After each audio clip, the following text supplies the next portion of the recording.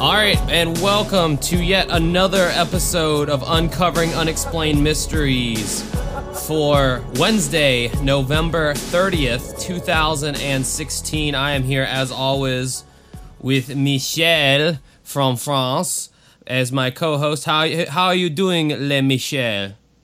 I don't know if I like that name, but okay. All right.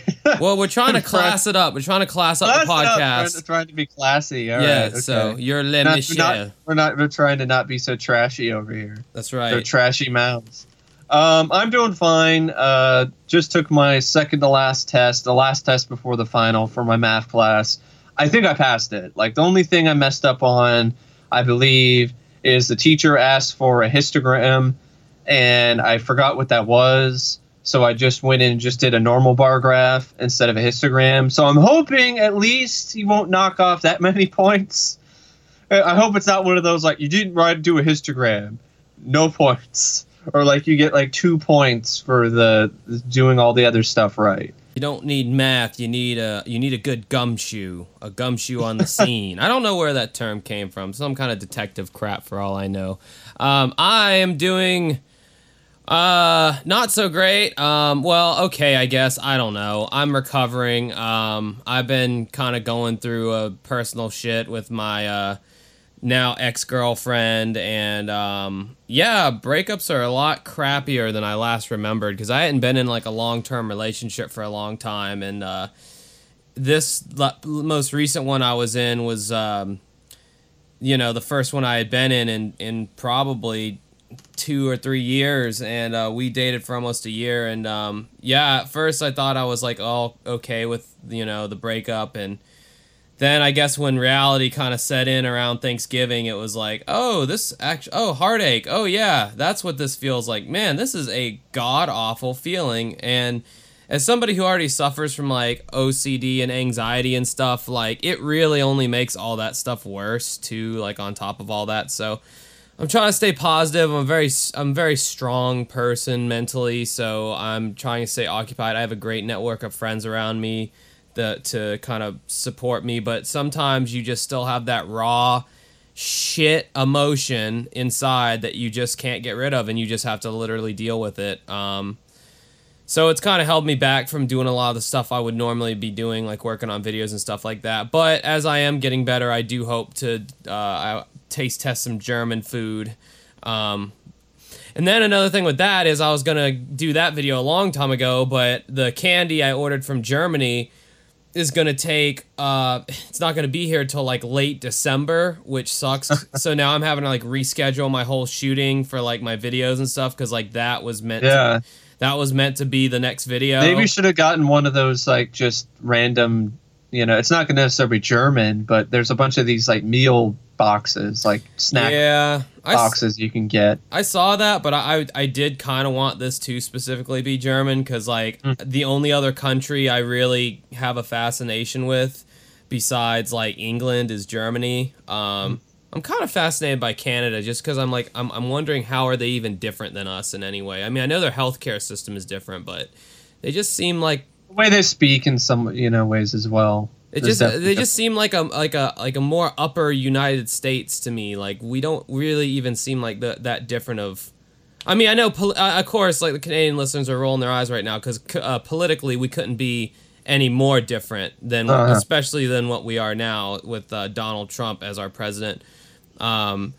So yeah, I know politically we're very different, but I think as far as everything else, so that I'm kind of fascinated by Canada. But yeah, Germany, it was just always a country I've been fascinated by, and not because of Nazi shit at all. It's just the language and the music, as far as like some of the rock music and stuff like that. I really like. Well, my favorite, probably my favorite band ever is Scorpions, and they're a German band. Yeah, and who chose to speak in English for their songs, and that's why they got as big as they got.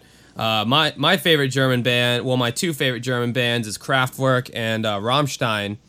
Rammstein is good too, but yeah, Rammstein. The vocals to me are just, I don't know. I don't get into. I can hear. I'm okay with a few of their songs. It's just, I don't know. Yeah, I mean, it's not run together. It's not for everybody. I think and again, German people are like, oh, there's so many better bands than Rammstein in our country. Yeah, well, they never got big enough to where I found out about them, so they might be great, but the Scorpions did. German band that continue to do their music in German. Oh yeah, exactly. I once heard somewhere, and I don't know how credible this is, if Rammstein actually did their lyrics in English, they'd be one of the biggest hard rock bands out right now. But because they chose to stick with German, they're not nearly. But I mean, they're still huge, but they could be even bigger. But I'm glad they stick to German. Anyway, getting into our fan request month over the last year, I guess, even though it hasn't even been a year yet, it's been like 6 or 7 months since we've been doing this podcast. I've just racked up a laundry list of requests from various people, and I just thought it would be a good idea to kind of, I guess, December, the season of giving or whatever, is to just give back and just do a whole month of... It's our gift to you guys. Yep. So, for your support. Now... And for listening. Now, if you want to ask me where every single one of these requests came from, I can't tell you. I know where some of them came from because they're more recent, but some I've had on here since the early days of our podcast, back when it was still on the YouTube channel or whatever. So I can't tell you who requested what on some of these things, but I think all the ones this time around are pretty recent requests, although there is an older one thrown in there that someone wanted. The first one we're going to start on is the I-70 Killer. I-70 would be an interstate in the United States. Believe the evenly numbered interstates go east to west, and the odd ones go north to south. Just fun little fact. Anyway, so 26-year-old Robin Fuldauer is what this looks like, or Fuldauer. Fuldauer. They always say how. I don't know if it's the audio of Unsolved Mysteries or how Robert Stack says it, but I never get the names clear when he just says it. I have to see it printed later on somewhere in the... Yeah, I don't know what it is either, but, it's, to me, it reads like a Fuldauer. Okay, so Robin Fuldauer, in Indianapolis, Indiana. She wanted nothing more than to start a family and to find a husband. On April 8th, 1992, Robin was found shot to death at a shoe store that she worked at. Then, flash forward, 23-year-old Patricia Smith and 32-year-old Patricia Majors were both happily married. They worked side by side at a bridal shop in Wichita, Kansas. Just 3 days after Robin Fuldauer was murdered, both Patricias were found shot dead in the back storage room of the bridal shop. Then, 24-year-old Nancy Kitzmiller had just recently qualified to join a government map-making team. That sounds exciting. 3 weeks after the Patricia murders, Nancy was shot to death in the boot store where she worked as a manager. 4 murders in 3 different states. They seemed to be random killings that had no connection, yet each took place at a shopping mall off Interstate 70 on a road that either connected to Interstate 70 or was off Interstate 70 directly. So there was a connection after all. Raytown, Missouri, another link in this deadly chain. A Woodsville shopping mall off a connecting road. 37-year-old Sarah Blessing was working alone at a gift shop at a mall. At 6:30 p.m. that day, an auctioneer noticed a stranger walking into his auction house. He walked in and walked back out. Also at that time, Tim Hickman, who owned a video store. What's a video store? Mike? Oh, a video store. Okay, all right. Mike, what's a video store? A video store is a store back in the day that actually rented and sold videotapes. Because before DVD and Blu-ray and Netflix and Amazon Prime and all of that, and torrents and the internet, there was a video store. Ooh. Ah. So anyway, Tim Hickman... I like seeing that. I do like too. seeing that in the reenactment because that was a nice blast from the past. Yeah. It really sets the scene that, hey, motherfucker, you're watching a 90s-ass TV show and you better like it. That's what... So, this guy who owned a video store next to the gift shop where Sarah Blessing worked, he took notice of this man as he walked past his store. Minutes later... Tim Hickman. Yeah, Tim Hickman. Minutes later, Tim heard a loud pop that sounded like a gun. Tim looked outside and noticed the stranger. At the same time, a worker from a grocery store near the mall noticed a man climbing up an embankment to Interstate 70. Meanwhile, while Tim walked over to the gift shop, he looked in through the door. He didn't see anything, so he opened the door, calling out, "Ma'am? Ma'am?" I don't know why I gave him a slight southern accent just then. He walked into the store, and he didn't get far until he saw Sarah's legs sticking out from a storage room. Tim immediately called the police. A multi-state task force was formed. All 5 women killed with the same gun, semi-automatic pistol with a .22 caliber ammunition. That gun was also linked to another victim, Michael McCown, who was killed in a shopping mall ceramic store near Interstate 70. There was now 6 victims. So, I don't know, man. That's weird, you know? Like, yeah. You know, like, when you're on a road trip or you go on a road trip and, like, you just, like... And, like, that, even though in the segment they say shopping mall, they're not shopping malls in the sense that, like... No, they're not like... They're strip malls. They're, like, strip malls that sell, like, to me, that sell, like, tchotchkes and knickknacks and crap, like... Just crap for tourists. Yeah. I think a lot of It's not the Mall of America. It's not like that, or Washington Square, or the recent mall during Black Friday that actually, I think there was, like, somebody got killed or something during the Black Friday sale or something, or injured. Police had to be called in or something. Yeah. Oh, I wonder what they were fighting over. Well, I saw this video on Facebook that just showed a wide shot of people trying to get TVs at like a Walmart or something, and it was crazy. It was like watching sharks try to, a bunch of great white sharks trying to fight over a bunch of chum. It was just like, it's so ridiculous. I like, this is my thing about like Black Friday and all the other kind of stuff. I would rather, and I know this isn't everybody, but this is just me how I feel. I would rather pay more and have the convenience to go down there whenever I freaking want, not deal with any crowds, not have to wake up at the ass crack of dawn. I would rather pay more money to do that than to go through all that crap that people go through on Black Friday. Exactly. I would too. I am not so impatient that, oh man, like I can't wait to get that TV. Like if you just wait another month, you could probably save another $100. And then, or depending on how much money you make, or a couple months, and you can go get that TV. With no lines, no craziness. Well, you don't have to fighting off other people. You know for a fact too that there's a lot of shit that's bought on Black Friday that's not even needed in that person's life. Oh, exactly. And then there's also the stuff on Black Friday that the deals aren't really that great. I mean, like this DVD or Blu-ray, like I pay like a little bit more to get it without this hassle. Like they buy it online. I mean. So I do stuff online, I'll buy some movies and stuff. I bought some movies on a Black Friday sale on a different site. I like uncovering unexplained mysteries, but they just go off on these wild tangents, like right in the middle of the segment, and I had to turn it off. I just couldn't. Sorry, lady. Fine, we'll go back to the story, okay? So, the most promising lead from this story came from the first case that we talked about in Wichita. Police believe well, actually, it wasn't the first case, it was the second case. Police believe the suspect chose a bridal store because he believed there'd be a single female employee there. He was probably surprised to find 2 women on duty. Moments later, a customer arrived to pick up a cummerbund for his tuxedo. He had no idea that the 2 Patricias had already been shot. And I thought this was a really good reenactment, like this part here. The actor previously, I mean, the whole thing is great. I mean, the actor they have to play the mysterious serial killer, he looks mysterious. He's creepy. Thank Dustin Hoffman in Rain Man. Yeah. But if he was like a serial killer, definitely need to shoot you in the head. Yeah.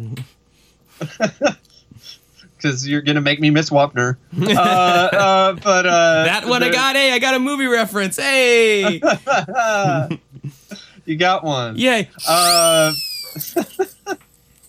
Sorry, I rarely ever abuse a kazoo, but in that moment I felt that's not even a kazoo. I don't know what it is. there's other stuff with reenactment that got me too. Like just the whole image of the woman just shot in the head, laying there on the floor.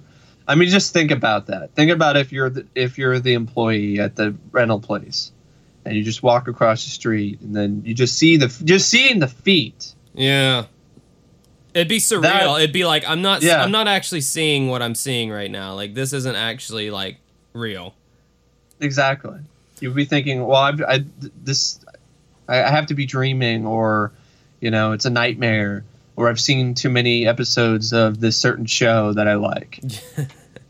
Yeah, I liked this particular sequence in the reenactment though, because like they rarely the tension was really.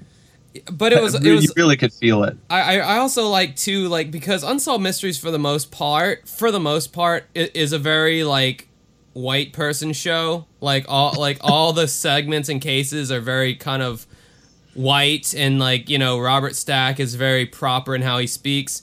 But the actor that they got that walks in the store to get the cummerbund or whatever, he's like this, good, young-looking black guy, and like you rarely see this kind of interaction in Unsolved Mysteries. Like it's such a nice contrast, because he comes in and the killer, a pasty white guy, is like, get in the back, and then the customer's like, hey man, I can't do that, man. Like I gotta get out of here, man. I didn't see nothing, man. Yeah. And just kind of how he delivered that line, it's like, yeah, it's like cool. It's because you usually don't see that in the reenactments. You usually see the person like, okay, I'll get in the back, and the killer, is just like, well, get the hell out of here then, and don't call the cops. I mean, I might try bolting for the door and just run as fast as I freaking can out of the shop. Like that's the thing I might think about doing, but then it might shoot me in the back. So.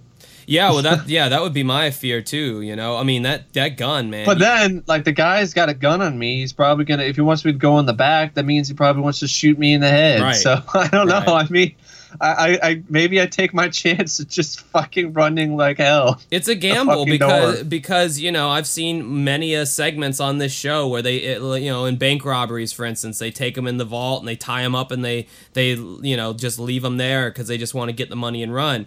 But in this case, clearly wasn't a bank robbery, though. It didn't look like a bank robbery. You go in, you see that there's nothing out of the register.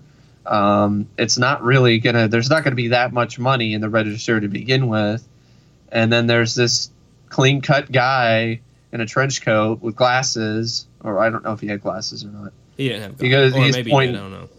He's pointing a gun at you. It's just like, go in the back. It's like, I don't want to. It's like, look, man, I don't know anything. I don't know what you want. I didn't see nothing. I need to get out of here. I do like that, where the guy's like, okay, all right, go.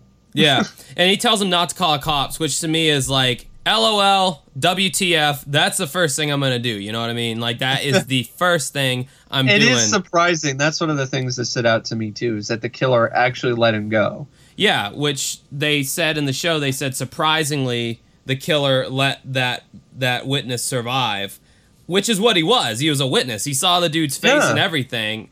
And, again, I don't know, maybe he thought that, the guy really wasn't going to, I don't know, who the fuck knows, So a short time later, the witness actually did call the police, giving his description and other people corroborating the description. The police came up with a composite sketch of the killer. 35 to 40 years old, 170 pounds, reddish hair, high forehead, and kind of a funny detail here. What witnesses describe as lazy eyelids. Which totally makes sense, but it's just kind of a funny term, lazy eyelids. When I think of the term lazy eyelids, I think of Jonathan Banks from Breaking Bad. His character, I forget his character's name exactly, but Jonathan Banks is a badass. He always has been a badass actor. I think of my dad, because my dad has such a lazy, his eyes are so lazy that it looks like he's asleep. Yeah. Right. So it's hard to tell sometimes if he's awake. That's kind of funny. But the guy was also clean cut and neatly dressed. Again, and I don't know if it's just the reenactment that did this, but it reminded me very much of Dustin Hoffman from Rain Man. The sketch too, the first one they showed, that was like more of a charcoal sketch. That's a little bit of it. I see a little bit of Dustin Hoffman there as well. Yeah. So, he seemed like he was almost in like a trance-like state too when he'd walk. Like he would walk like he was like walking in like with a purpose, you know, but in like this trance like kind of, you know. Well, yeah, because he's just thinking about what he's gonna do. Yeah. So, unfortunately, all that's on his head. Unfortunately, after the segment was filmed, another murder struck, killing a woman in Arlington, Texas. The woman that was killed with a different gun, but the MO was so similar that police are almost certain it's the same guy. So that is pretty much the case. There was also 3 additional murders in Texas in 1993, 1994, probably including the one that happened after the segment aired, that the police also believe were the work of the same killer, bringing the number of victims to 9. Now, some of the other later victims, they weren't shot with the same gun. They were apparently shot with a different gun, which is interesting. Well, maybe he was just changed his MO, or he changed his weapon because people were onto him or something. So no new. What I find nothing new really. I guess apparently Herb Baumeister from Herb Baumeister from Westfield, Indiana, was suspected of being the killer, but he committed suicide after numerous human bones were discovered on his estate. The bones turned out to be male, and Baumeister was alleged to have killed male homosexuals and could not be linked to the murders of the women. But he also killed a guy. So, also Donald Michael Prince, later Donald Albin Blom, convicted in the murder of Kathleen Katie Elizabeth Poirier, and a second victim since has also been named as a suspect in the I-70 killings. He was known to be suffering from throat cancer, which is now in remission, and to have owned a .22 semi-automatic similar to what was used to kill Patricia Magers and Patricia Smith. Man, you know what's disturbing on this Unsolved Wikia website is you can actually, they have a link at the bottom of all these for all these cases where you can actually like find their grave. Like there's a website and it's called findagrave.com, and it'll actually like it'll tell you where their grave is, and you can go and, I mean, I don't know if that's like sick or if that's like decent of them, where maybe you could go and lay flowers if you wanted to or something like that. I don't know. That's kind of bizarre to me. Yeah, it is strange that they have the case was also featured on America's Most Wanted, and apparently was covered in much more detail on something called Dark Minds, which I guess was another Unsolved Mysteries kind of thing, spinoff. Never heard of it. So yeah, I mean, you know, why did he choose Interstate 70? You know, why did he just go and shoot these women randomly? There was no even sexual assault. I mean, the show doesn't say anything about him taking any money. You know, he's one of these fringe members of society that's just a loose cannon. You know, like he gets his rocks off from killing, I guess, women, and we're saying something about homosexual men. Well, it could be that. I mean, they said that's a rumor that one of the guys that they think could be the killer was known for killing male homosexuals. Huh. But this guy, yeah, I don't know. It probably goes back to his childhood. He had a really rough childhood. His mother was abusive to him or something, so he hates women because of that. Or he had a really, really, really, really bad breakup, and he didn't let it go. The I-70 thing is very curious to me. It's hard to really pinpoint why his motive is like, oh, I'm going to go in and his MO is I'm going to go in and I'm going to just kill a bunch of people at I-70 strip malls. But it does seem to be a lot of just these kind of just small businesses, little tiny shops with female clerks. But he did kill one guy. So it seems like it's the killing. I don't think it has to be a woman. I think it's just got to keep killing. I guess he said he probably prefers women, but I think at one instance where he killed that guy, it was one of those instances where he he settled for him.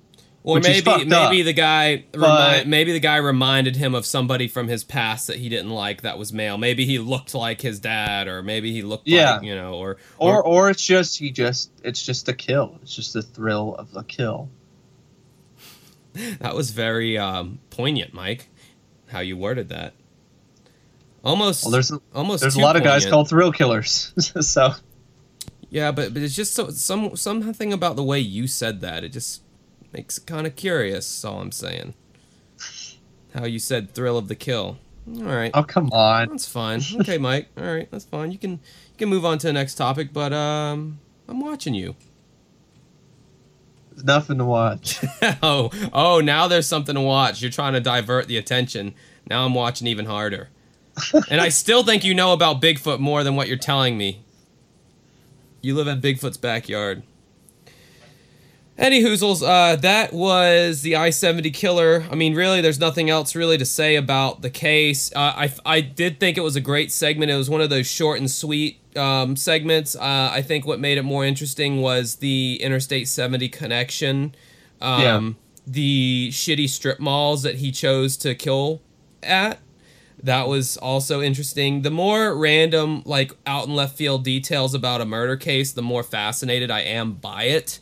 It doesn't seem like he drove around in a car either. It seems like he did all this on foot, because that's what it seems like. Because they saw him walking around, and then there's other witnesses that saw him walk up the embankment and just. Which was one of the ways why he got away with it. Because if this guy was hitching rides, which he would have had to cover so much territory from, or if he was driving his own vehicle. Well, I remember listening to this podcast one time, and this guy, it's actually comedian Bill Burr. Fuck it, I'll go ahead and say his podcast. He doesn't need the plug, but, whatever. I was listening to his podcast, but he actually was, like, talked to a cop one time, and he's like, hey, man, how like, what is the best way to get away with a murder? Like, from like, what you've seen on the field, how's the, easiest way to get away with it? And some of the stuff that the guy was saying, if I remember correctly, is A, you have no connection to the person you kill whatsoever. So pretty much it has to be random. Like, you have no connection to them in any way, shape, or form. You leave any kind of DNA or anything behind, which obviously, apparently, by this guy not sexually assaulting these women, he didn't. And I think there was like another thing, but the big thing that stuck out in my mind is if you really want to get away with a murder, you have to be as least connected to the person as possible. It almost has to be a random killing to have any chance of getting away with it. Because if you have any connection to that person, then you're going to eventually come up. Something that comes to mind for me, another case we haven't covered yet, it was the Brooke Baker murder, the campus murder, where she was murdered by someone, they don't know who it was. I think they did eventually solve it. Actually, yeah, I know for a fact they did. But for a while there, they literally interviewed every single person involved in this girl's life, from the professors to the friends to the fringe people who barely even knew her name. So anybody connected to this girl whatsoever, they interviewed and were able to clear. And I even think they took DNA tests from everybody, too. Which is really going above and beyond, which is, something they normally don't do, to my knowledge. They don't do such an extensive collection of DNA from people, but I guess that's how much that case upset that particular community. So that's how this guy, I think, was able to evade capture for so long, is just the literal random nature of the killings, because it takes a special kind of psychopath to just go out and do something like that randomly. Like, who would want to take I love strangers in the sense that, like, I assume that they're all generally good. I assume people are generally good until they give me a reason to think otherwise. So a stranger is the last person I would want to kill, if I was to do that to anybody, which I never would and I never could. And I think we were even arguing about death penalty on another podcast, and I actually think I was kind of for it and you were against it. So that kind of redacts my last statement. But anyway, yeah, I don't know. like that's just, I don't know, the random nature of it is really the most horrific part. A lot of serial killers, that's what they do. It's the random. Like I said, it's for the thrill, and for some of them it's a sexual thrill, and for others it's a power trip. It's they have power over life and death, and for them, that's something that is just it's something that really I guess they get excited about it. Yeah, and it becomes an addiction. And once they get that experience, once they get that experience and they feel what it's like, I guess, they get like this sort of, like I said, it's a thrill. They get this thrill that they don't get from anything else. And they get it from strangling somebody or shooting somebody or whatever. And then just like any addiction, it just becomes something that they just cannot stop doing. For a truly in-depth analysis into the mind of a killer that I think was pretty good, check out the Police song "Murder by Numbers." That's a pretty good, it's a pretty clever song, kind of about maybe a way, the way that a serial killer might think. Anyway, moving on, we have our second fan requested case, and this isn't really a Mike and Josh pick type dealio, so this is just kind of one that exactly Mike got slapped with and had to do. I got slapped with it, but I don't mind. It's one I don't mind talking about because it is one of the earliest cases on the show. I believe it was from season 0, which was like was when they were showing pilot episodes, technically, like specials, and then it turned into a weekly show, a weekly series. And this was when, of course, Robert Stack was still hosting, which is interesting. When he hosted, I've always found that interesting that they had these different specials before Robert Stack hosted that were hosted by different people. Yeah, so I've never seen any of those. I've seen a few clips from them, and it's very surreal because you're just like, Carl Malden, what? Like, you're just these people. You're just like, this is an unsolved mystery. Dude, you know what's crazy is I have shitty antenna cable. I don't have actual cable, but there's a cool channel called Decades. If just free antenna cable, it's like one of the shows that just comes through the air. And they have this show on there from time to time. I had never heard of this show. It's called Lords of the Mafia, and you can't even really find it on YouTube or anything, I don't think. Which, hey, if you have it on file, go ahead and put it out, because Terry and John don't have anything to do with that one, so, that you shouldn't have to worry about getting slapped down. But Robert Stack is the host of this show, and he narrates, and he even goes on camera, and it's like the set is blocked and filmed the same exact way an Unsolved Mysteries segment would be. The only thing that they do different is they have a little bit more of those annoying kind of Farina-esque, like, graphic things like on the screen and stuff, like the false computer typing thing on the screen, like where it says like the name and date of birth and stuff when they're talking about the crime lords. But no, it's Robert Stack. He does the voiceovers, he does the narration, he's in front of the camera. It's literally like you're watching an Unsolved Mysteries like cousin show, which is almost just as good. It's called Lords of the Mafia. It's crazy seeing him on another show, and I'd never heard of that show before. Yeah, so and it's really hard to find anything about it online. All you can find is kind of just the basic Wikipedia page about it. But yeah, it still comes on from time to time on this Decades channel that I get for free on my antenna or whatever. So yeah, that's pretty cool. But anyway. So this case is the case of Aileen Conway, and it all began in the morning of April 29th, 1986. A farmer was working his fields near Lawton, Oklahoma, and he noticed a peculiar amount of smoke rising from a nearby road. He called the authorities, and 20 minutes later, the Oklahoma Highway Patrol arrived at the scene. They discovered a burning car embedded in a deserted bridge, the heat from which was so intense that the car had actually melted into the metal guardrail. Think about that.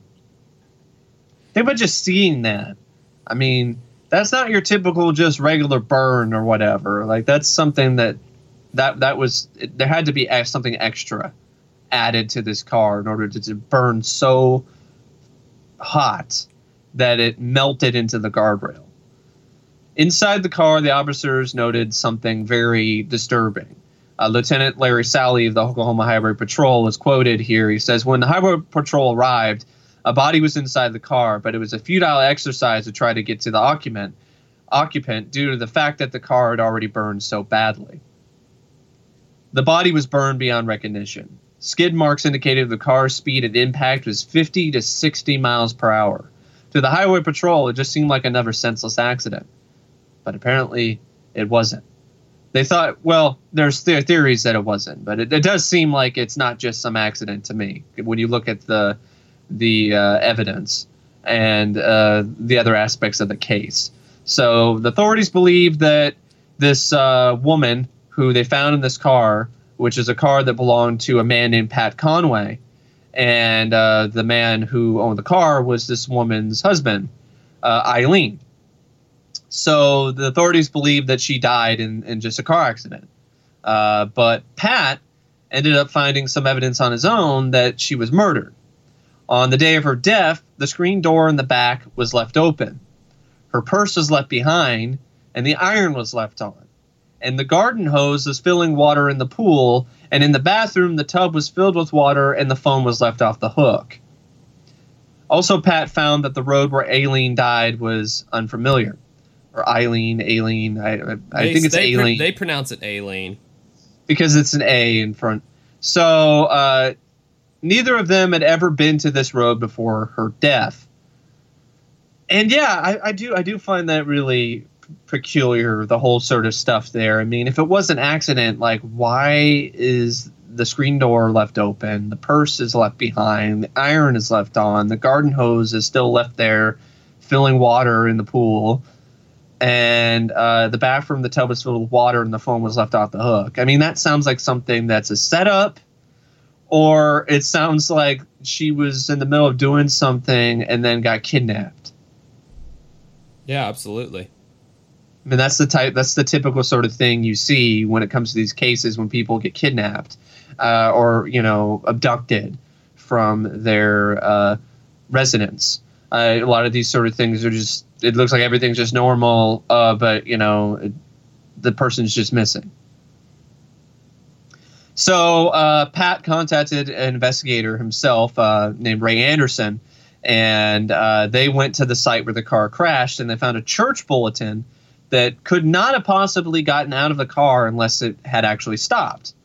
So Anderson believed that Aileen was with somebody in their car, and the person opened the door, set the accelerator, slammed it into drive, hoping to send the car into a creek and making it look like an accident.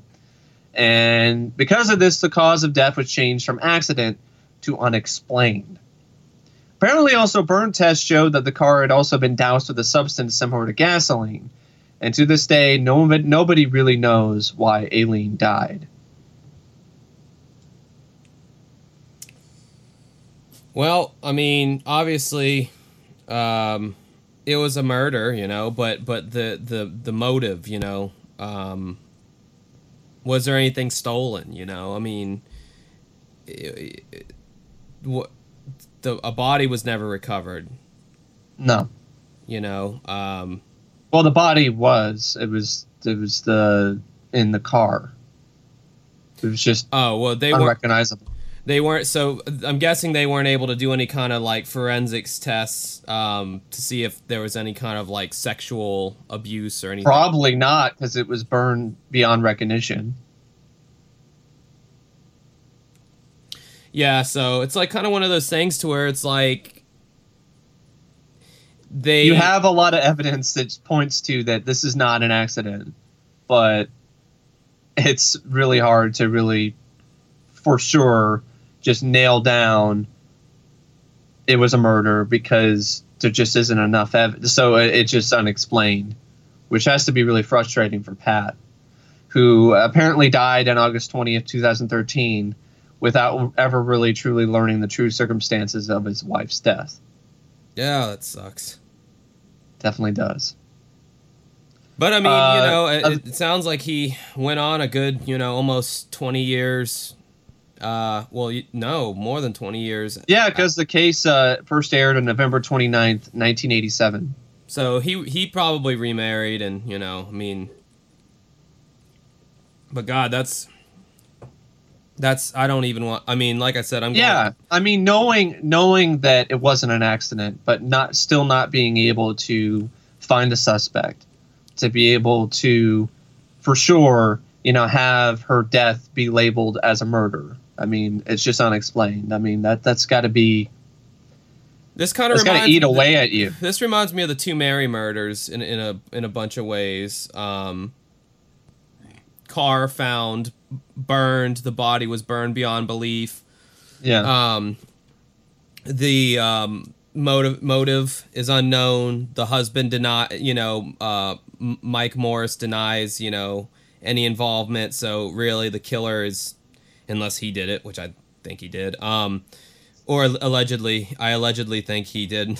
I gotta start saying that, or I might get and some more letters from people I don't want to hear from. Although I'm thinking he's probably gonna already want to sue me for the slapping his moon pie face comment. But yeah, I don't know. I mean, it's one of those things to where it's kind of a short case. There's really nothing. I mean, for a case of this nature, there's really nothing that sticks out too much that kind of like grabs my interest much, except for maybe the church bulletin and how they were saying how she usually drove with the windows up all the time with the AC on, and how the church bulletin was found outside of the car, so either the window was down or the door was open at some point while the car was moving. That's really the only thing that kind of fascinated. It also kind of fascinated me as to like, why was so much stuff running at the house? Yeah, why was there a garden hose? That's what really stood out to me, because I was like, that screams of a setup. Yeah, that screams of somebody set that up that way. That does kind of seem like a setup, because why so much stuff incomplete? You had the iron on, you had the garden hose running into the damn pool. I mean the purse being left behind, okay, that's typical. The screen door in the back being left open, all right. But the garden hose, the tub being still filled with water, why was the phone off the hook? Yeah, I mean, it's like, maybe you could make a case for, she was trying to start a new life and like fake a disappearance, but again, it's like, why would you do it like that? But then again, like, what was gained from this, if anything? We don't know if there was any kind of sexual assault involved in this.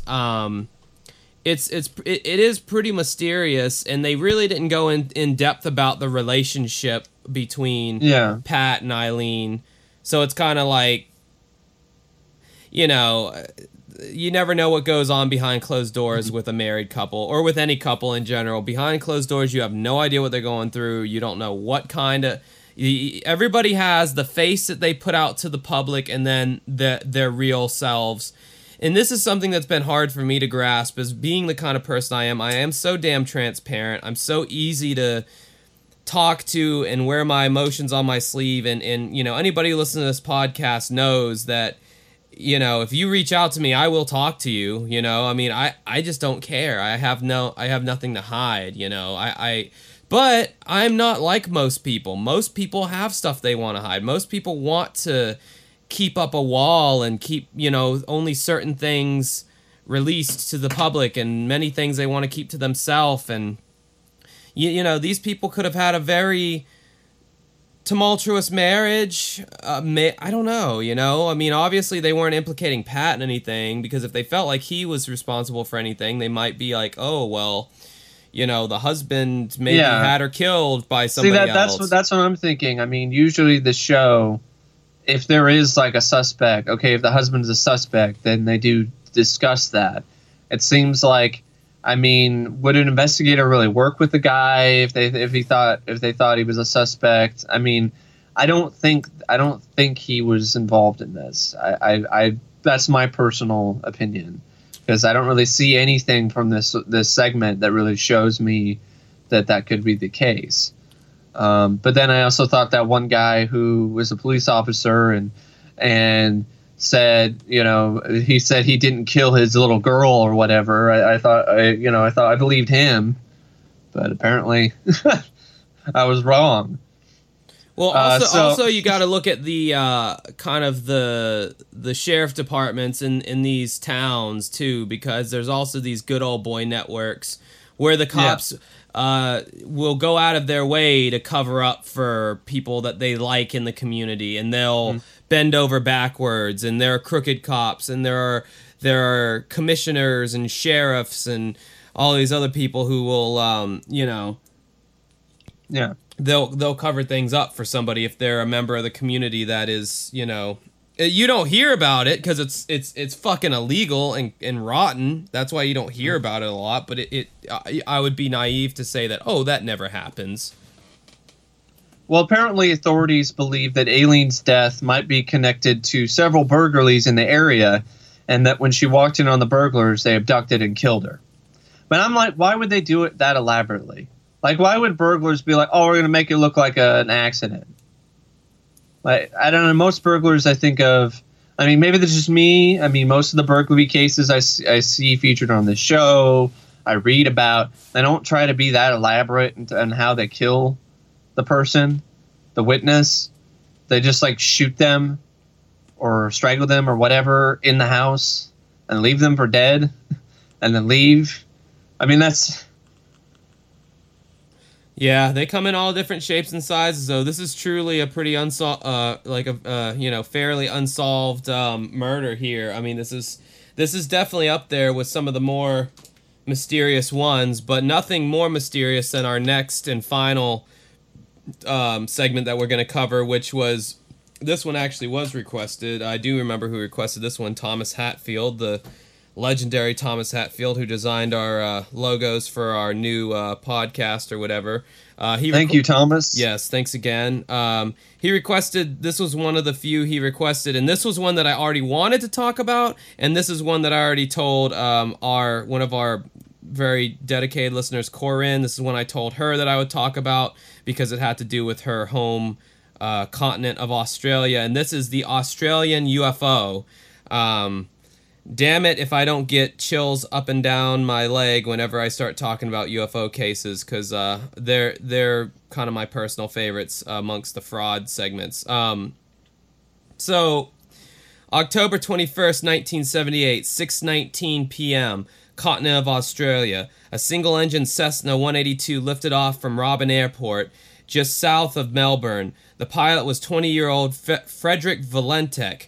Valentek had been flying for 2 years and had accumulated more than 150 hours of solo time. He had dreams of one day becoming a commercial airline pilot. Valentek's flight plan called for a 40-minute trip west along the Australian coast. At Cape Otway, I'm sorry if I'm butchering any of this, Cape Otway, he'd head south to the Bass Strait to King Island. It was a route he had followed on several occasions, but this flight would be anything but routine. Ken, however the hell you say this last name, he's got 2 L's, Ewelyn,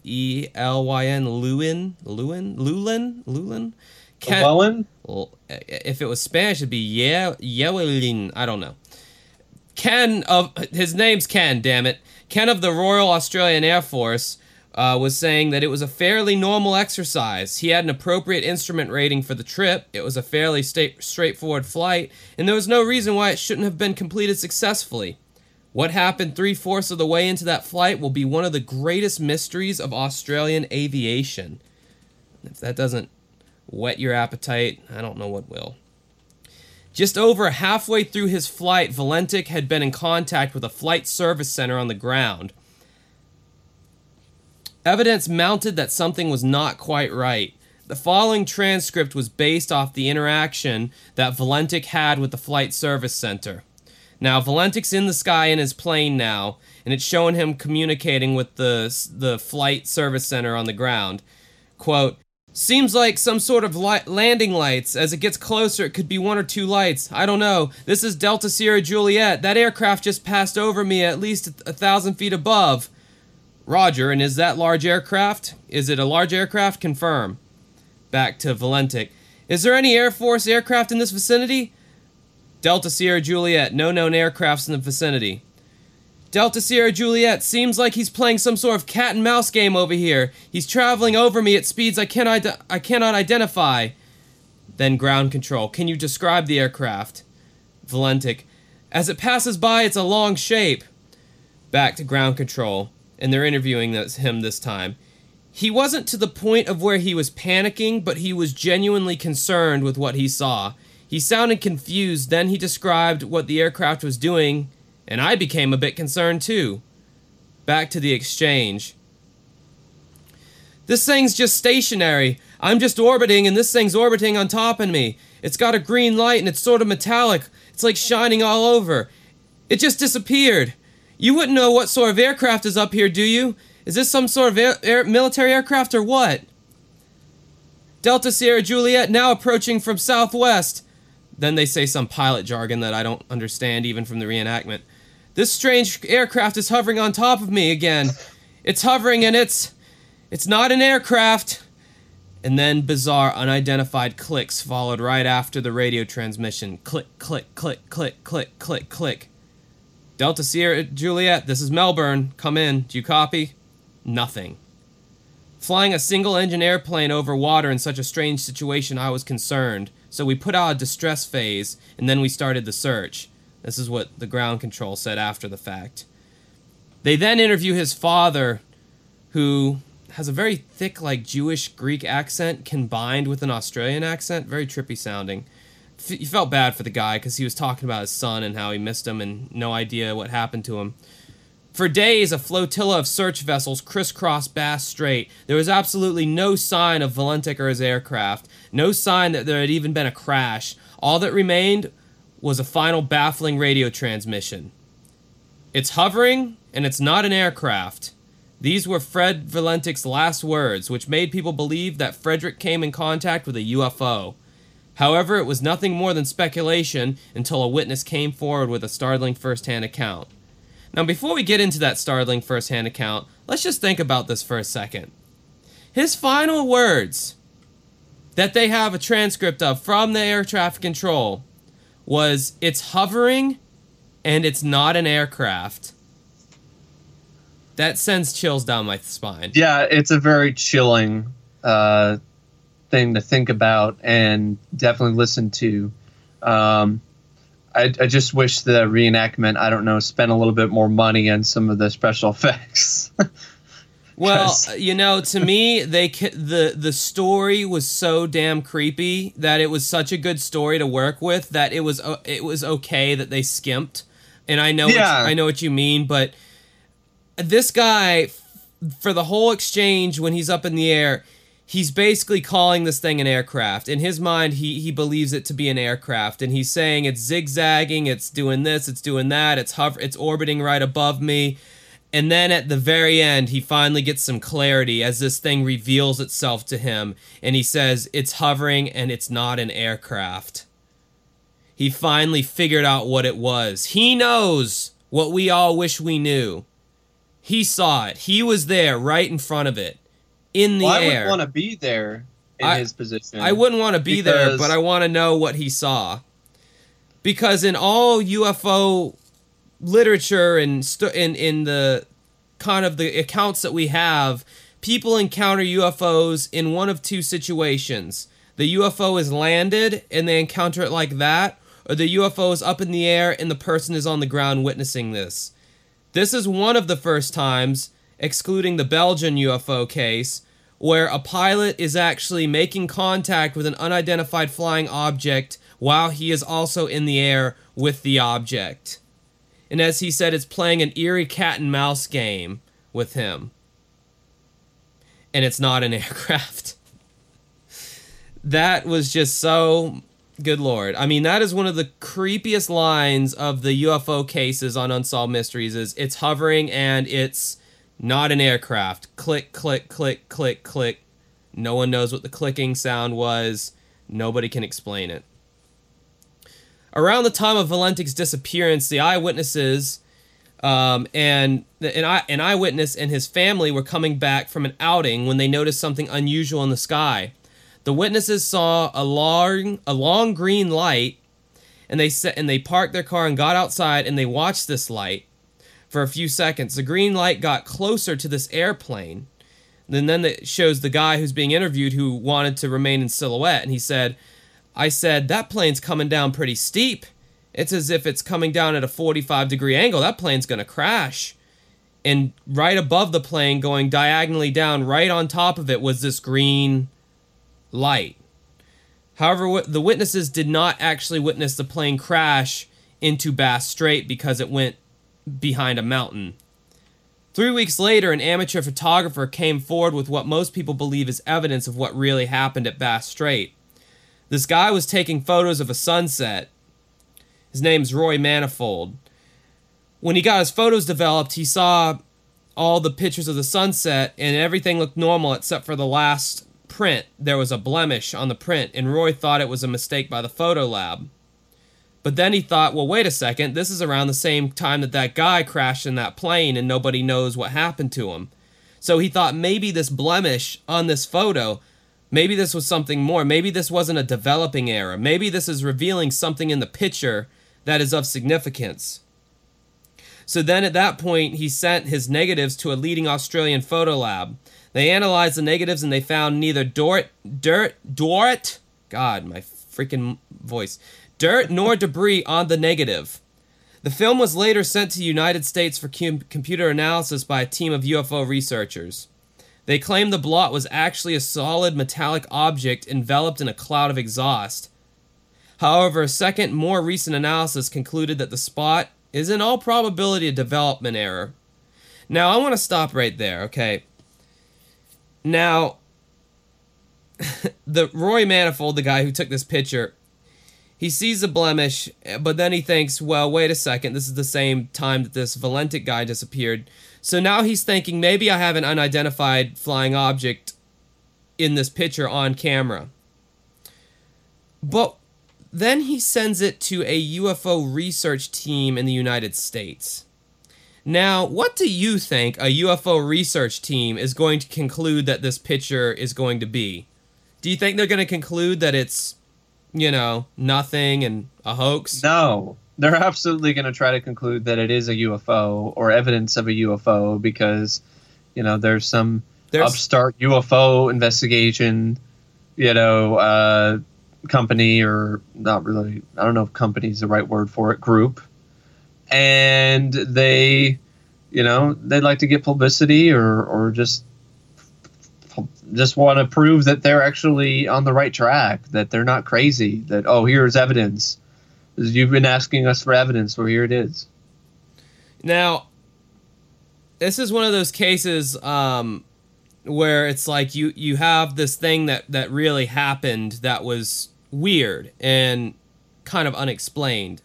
Again, I recall the Diane Lebenek situation, although this situation with the Australian UFO is a bit more innocent.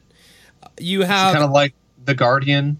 You have a very legitimate thing that did happen that's unexplainable, but then you have this thing after the fact that attempts to almost mire the credibility of the entire thing by saying, oh, look, I have a picture of this thing, and this leading UFO research group says that it's a solid metallic object enveloped in a cloud of exhaust. But, I worked in a photo lab for about 5 years, and I've taken classes in photography and all, and I can tell you that when you're developing pictures the old school way, the old-fashioned way, there are so many things that can go wrong. Okay, first of all, there was nothing on the negative, but yet there's something in the picture. All right, well, there are two different machines in an old school photo lab that were used. There's a scanner, which scans the negative into the computer, where you can actually adjust kind of the hue and the brightness and contrast and all that. You can adjust the pictures, and then you have the printer that actually prints out your 4x6s, your 5x7s, your 8x10s, etc., your glossies, your matte finishes, and all that. And I can tell you from working at a CVS store that did not give two shits about their photo lab, if that printer is not calibrated correctly, and it is not cleaned regularly, and it is not taken care of the way it should be, There were so many instances where I would print out pictures and there'd be this little black, almost like, looked like it was in the picture, kind of schmutz on the picture. And it was gunk from the printer. Yeah, it wasn't on the negative. It wasn't in the original picture. But when it printed out, it almost, you know, because these printers, they use so many chemicals. They use so much heat. There's a lot of processes going on that made an old school 4x6 print that you might have in a photo album. There was a lot that went into making those prints. It's not like a picture you print off of the printer at your house that uses ink and paper and that's it. No. We're talking about, you know, developers, stabilizers, bleach fixers, all kinds of weird chemicals that you'd never find in an oil printer. These things can go awry in so many different ways, and when the picture comes out, you can, if it comes out in a say like a sunset picture where you do have a lot of contrast between blacks and lighter colors, and there is a black smear on there, you could see something like that and be like, oh, well, the sun's going down, so that's a silhouette of something. But in all actuality, it's just a black smudge. This is where people get a little carried away sometimes when it comes to UFO fever. I'm not going to drink the Kool-Aid so much to say I believe across the board 9 times out of 10 or 100 times out of 100, they're always right. It's always a legitimate thing. I looked at this instantly and I thought this is a developing era. Anytime you're dealing with film, there are so many things that can go wrong in development. So this was of no surprise to me when a second, more recent analysis concluded that the spot is in all probability a developing era. It's called not calibrating your printer correctly. You get all kinds of crap on your pictures. I've had to go through it so many times with the printer back at the place I used to work at, whose name I've already named, so I don't know why I'm acting like I'm going to protect their identity. However, skeptics tend to dismiss the photo as just another far-fetched effort to prove the existence of visitors from outer space. Now, even though I agree with the skeptics on this one, I just feel like the fact that they used the phrase far-fetched effort was kind of dickish, so they still get this treatment right here. So, even for people prone not to believe in UFOs, the events on that day continue to defy explanation. There was no recovery of the wreckage, still none. He's gone. We're left with an open case. Sounds like he did encounter something very mysterious, and there's no other conclusion that that can be made from that. He's been declared legally dead, Frederick, and no trace of him or his plane has ever been found. That's so crazy. Did they ever find the missing flight in like 2014 or? Oh, Bermuda Triangle thing, like no, Flight 19. The M1 whatever, the one flying to Bangladesh, or the one I don't know. A few years ago. I don't know. It was it was like a fucking like commercial airliner that went missing, and like from my knowledge, they might have found a little bit of wreckage from it, but I think for the most part, all the people and the plane itself are still missing. So, yeah, one theory is that Frederick was abducted by the object he encountered. Another theory is that he was attacked by the object or became disorientated after seeing it and crashed into the sea. I think the crashing into the sea thing is the most plausible, because there's that witness who said he saw the plane diving, doing a dive bomb, and then the last time we saw it is when it pretty much disappeared behind a mountain. So yeah, just because nobody knows what happened to him doesn't mean that necessarily that it's something mysterious. Then they cut to his dad, and you feel so bad for the dad, because you knew the dad was like, and the dad's some kind of an immigrant from some kind of like European country. He's like, it is hard. I'm very sentimental. I kept everything of his, even the motor car he drove to the airport, I still drive. I think one day my son will come back, and this is a dream that I have that one day might come true. It's like, man, I'm so... Poor guy. You just want to give him a freaking hug. I think he's watched Close Encounters of the Third Kind too many times if he thinks his son's going to come back. And even if he does, I mean, think about that. I mean, like the Close Encounters of the Third Kind thing, where all these people were abducted by these aliens, who were then returned back to Earth so many years later. I mean, can you imagine that? You're some Mike? World War II pilot who gets brought. Oh, you haven't seen that movie? I've never seen that movie. I'm surprised. Wow, that one's really shocking because that's got UFO experts and writers in it. I think Stanton Friedman has a cameo in it. A few other people. I'm sorry. I'm sorry. I know I suck, man. I one day it seems like, I don't know. Hopefully if I don't die, I think you would really like Close Encounters of the Third Kind. I'm sure I would. I'm sure I'd like. You need to find that, whether it's online, wherever, because you're into UFOs. Trust me, it's worth a watch. Steven Spielberg directed it. Honestly, I think it's one of his best one of his best directorial efforts. Richard Dreyfuss is the lead. Oh, I like Richard Dreyfuss. And you got a great score by John Williams. Oh, John Williams. And that's where the dun dun dun dun dun thing comes from, which is a very memorable note. Yeah. Series of notes. So you've probably heard that at least. Yeah, that part I do remember from I think I Love the 80s on VH1. I Love the 70s, yeah. Okay, yeah, back when that show was on VH1. That I remember that being one of the last shows that VH1 put out that I like gave a shit about. I love those series. I love that series. I liked them. I love the 70s, 80s, 90s. I liked them, but they started doing weird shit like I Love the 80s remix and I Love the 80s 3D, and I like that though. I thought they were still fun. I Love the 80s Part 2 and not I Love the 80s Strikes Back, and I Love the 80s 3D. Was it 3D? Yeah, it was 3D. I don't know, like some of the things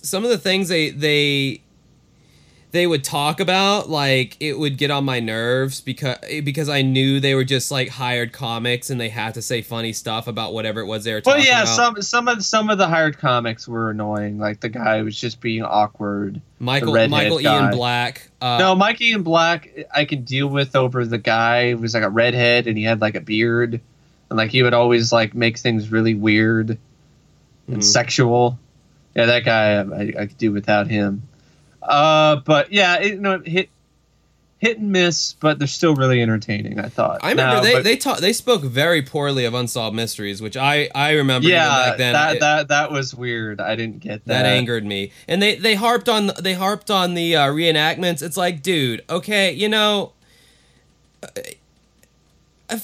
I feel like that show, amongst other things, kind of started breeding that too cool for school attitude that a lot of kids have now, to where, like, if any, you can't have, everything's got to be cool, everything's got to be hip, you can't have anything, that's just honest to goodness anymore. It's all got to have some kind of sarcastic, like, smart alecky kind of, like, the ironic thing, it's like liking some terrible wrestler because ironically, like Macho Man, like how people like, they like him, but really they just they think he's a joke and kind of. No, I mean Macho Man, Randy Savage in his prime was actually a really good wrestler. He's a really great entertainer in general, for sure. But I'm talking about people like James Ellsworth lately, who's just a jobber, who's just been put into, this bigger role, and because he's so over with the fans because they ironically like him, and I don't get the ironically liking wrestlers. Oh, he's the greatest ever, but not really. I don't like ironically liking anything. Like at my gigs, I play Phil Collins from time to time. Because I think he has some good fucking songs. So do I. And people are sitting there and they're bobbing their head, but they're also grinning and laughing. And I'm like, dude, what's the deal? Like, Phil Collins is a badass. Like, and you can't even say that now without getting laughed off the face of the earth by most people because they think that he's corny and that he's sappy. If you listen to anything he did in Genesis in the 80s and 70s, with his, He's one of the Yes. greatest drummers of all time, first of all. One of the greatest drummers. I mean, his drum sound is iconic. His voice is iconic. I mean, the experiment, I mean, he had the side to him where he wanted to write sappy love songs, but he also had a side to him where he was highly, into jam sessions, and like he had a band called Brand X, which was nothing but like a jam band kind of thing, and then he had Genesis, which was like the perfect blend of pop and progressive rock. And dude, he is one of the baddest dudes out there, and yet he has this rep of just being terminally uncool and unhip, and I just hate that that whole ironic liking someone, tongue in cheek, grinning about it. Oh, I love Phil Collins. It's like, dude, I don't know. That's a new thing, I think. It's very new, yeah, and that's something that did not exist in the 80s and 90s, and that was what was so refreshing about the 80s and 90s is, I mean, I guess in the 90s it kind of started that whole ironic thing, like Nirvana and the grunge, all the disenfranchised teens, like, oh yeah, you like this, that, and the other, yeah, real cool.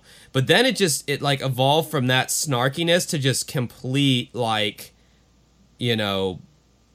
tongue-in-cheek grinning. The internet, I think, bred that. Yeah, to be honest. I think it started at 4chan, and then it just kind of spilled over into. It's a carryover from meme culture. Yeah. And now good lord, all you got to do is like just go out and look at the t-shirts now. I mean, just meme central with the goddamn t-shirts, and they're even in Walmart now. Like, you'll have the shirts where it's like a picture of like the galaxy, and there'll be like slices of pizza and like kitty cats shooting lasers out of their eyes. Yeah. And that, that's so epic. The kids think that's epic, Like, and it's like, oh yeah, isn't this the coolest shirt ever? But, I don't really think it's cool. It's so lame, but that's why it's cool. It's like, dude, I can't stand that I can't stand that either. And I don't like it when people, judge movies like that as well. But yeah, going back to what I was talking about with Close Encounters, it opens up with, they find the missing Flight 19 in the desert somewhere, which I think is a really cool way to open up the movie. And then there's the climax is, these people end up getting released from the UFO, and they're all these old, World War II pilots, and they've been missing for 30 something years or longer than that. And now they're back on Earth. Can you imagine that? I mean, it's like, can you imagine being one of those pilots just back on Earth now, 30, 40 years later? So that's what I was talking about with Frederick's dad. I mean, he's waiting for him to come back, and, that could be a good and bad thing. I mean, maybe he was flying on some spaceship for 40 years and then they release him, but, he's released to a world he doesn't know. And most of the people that he does know probably, either don't remember him unless it's his family. And it's just, there's all this kind of dynamic that is very, Mike, it's kind of scary. Did you just spoil the ending to that movie for me? Oh, come on. You know all about that. Fucker. Now I'm not going to watch it. Because now I already know how it ends. No, I'll probably still watch it. Because that's not really about what the... And it's like a 30-year-old movie, so I'm not spoiling anything.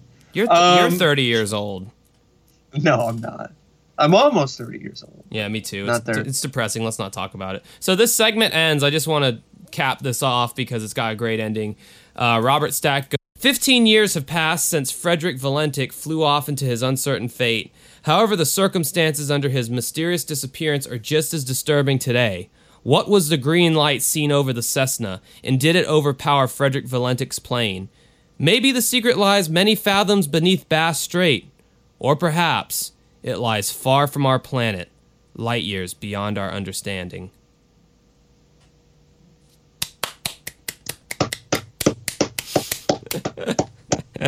Man, those writers' pens must have been on fire after they got done. Some of these lines, some of these ending lines they have for Robert Stack, and then how he delivers them. I mean, it's just like, mwah, mwah, like I'm a French chef of like good Unsolved Mysteries episodes, and I'm gonna put a little creepy writing in there, and I'm gonna throw a dash of Robert Stack's beautiful voiceover, and I don't know, just for for craziness, I'm gonna throw in some creepy music in there. Mwah, just beautiful, like a French pasta. Just that's what that is to me. It's just That's just delectable. it all comes together for a souffle of greatness. And that's what this segment was. It's not great that he's gone, but yeah, I mean, good Lord, I mean.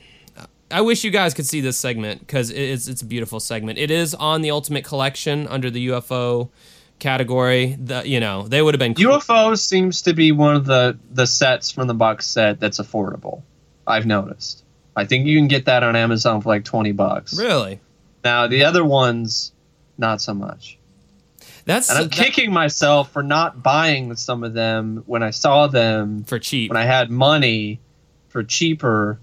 When I was in, I saw some of them in Oklahoma, and I'm kicking myself that I didn't buy them then because I was like, oh, they'll still be there. No.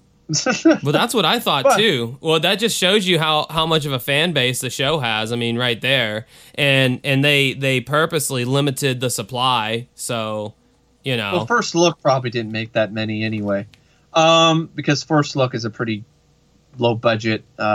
Distribution company. Unsolved Mysteries is probably the best thing that they've ever released, to be honest. First Look Entertainment. But I do have my own sort of it's a bootleg kind of thing, but I still have the box set. It's just not the physical. I love to get that one day. But yeah, well, unless one of our fans graciously donates it to you. It's $600 worth. I've seen some crazy prices for that on eBay, like $1,000. Yeah, best offer. Some of them I see are sealed, which makes me feel like fucking scalpers got in there at the get-go and just bought up a bunch of them, which pisses me the fuck off. I hate scalpers. God, that's a whole other story. Yeah. But hey, I love the show since the early days. This is the Unsolved Mysteries: The Ultimate Collection box set. That's one of the only things that I can say that I bought when it was out and affordable that became rare later on. Like I have never bought anything on purpose. Not any CDs or I would think some of those might be out of print. Some of the collectors CDs aren't really worth jack shit yet. Maybe down the road they will be. But 8-tracks still aren't worth anything, and neither are audio cassettes. Well, it's kind of one of those fad things, Well, some cassettes actually are worth a good bit of money, depending. Like, really? Yeah. Interesting. Yeah. Cassettes have a niche kind of community, much like VHS tapes. There's a cassette community. I did not know there was a cassette community. Yeah, it's kind of got that same. It has a different appeal than vinyl because with vinyl you get all the purists who say it just sounds better, and that's. I never got that, and to be honest, I've listened to vinyl compared to CD, and I mean it's better with cassette because cassette is not really. The whole thing about vinyl versus CD, to end all arguments, if you have a shitty pair of speakers and you're playing your favorite, I don't know, the XX album or something like that, or any of your favorite records, and you're using some shitty little speakers, you're not going to hear a difference. Yeah. It's about the hi-fi equipment more than it is anything else. It's about the bit rate that the song was processed at. It's about, is it in waveform? Is it in FLAC form? These are all things that kind of matter. But really, at the end of the day, it's your stereo system. If you have a high-end hi-fi setup that's set to play, CDs or whatever at their highest quality, and you have the subwoofer and you have everything calibrated the right way, your shit's gonna sound good regardless of what it is. Yeah. It's gonna sound great. So to sit there and say that by buying the big black wafer over buying the tiny little shiny thing, you're getting such better audio quality, you're full of shit. You're just full of shit. I mean, if you have an what's called a FLAC file, which is the uncompressed. Yeah, I've seen those. I can play them with my VLC media player, but I can't really play them. Yeah, if you have a FLAC music file, I mean that is honestly the highest quality audio you're gonna get. That is the engineer in the studio when he's playing back the song from his board. That's exactly what that is. But I mean, you know, I don't know. I could go on about that, but look, if you want to make sounds like another video. Nobody wants to hear about it. Nobody wants to hear a cranky old man cry about CDs versus vinyl. But I guess my final thought is, if you're into record collecting because you like how big the artwork is and you kind of like the touch and feel, that is 1,000% more valid of an argument than the people who actually try to tell me that it sounds better. Because that I get. You go in there and you see these beautiful like works of art, you know, and they're blown up to like this big size, you know, like 12 by 12 or whatever. It's like VHS and Laserdisc. Right. Laserdiscs are closer to records than VHS because Laserdiscs are actually pretty much the size of a record, really. And there are some Laserdiscs that have some really great artwork. Other ones are just like the typical artwork you saw on the VHS or whatever, so it's not really that much of a difference. But it's just kind of cool to have a movie that's the size of a record. So it's kind of like you're collecting records, but it's movies. I mean, especially for the older bands, you know, because they've done a lot of reissues now because vinyl has kind of become, it's very fatty right now, and it's very VHS in particular has some really great artwork that other releases don't have. And that's something that really separates VHS from a lot of DVDs and Blu-rays nowadays. Unless it's from certain companies like Scream Factory or whatever. A lot of these companies just really generic, bland, awful-looking cover art that just is just the laziest Photoshop shit imaginable.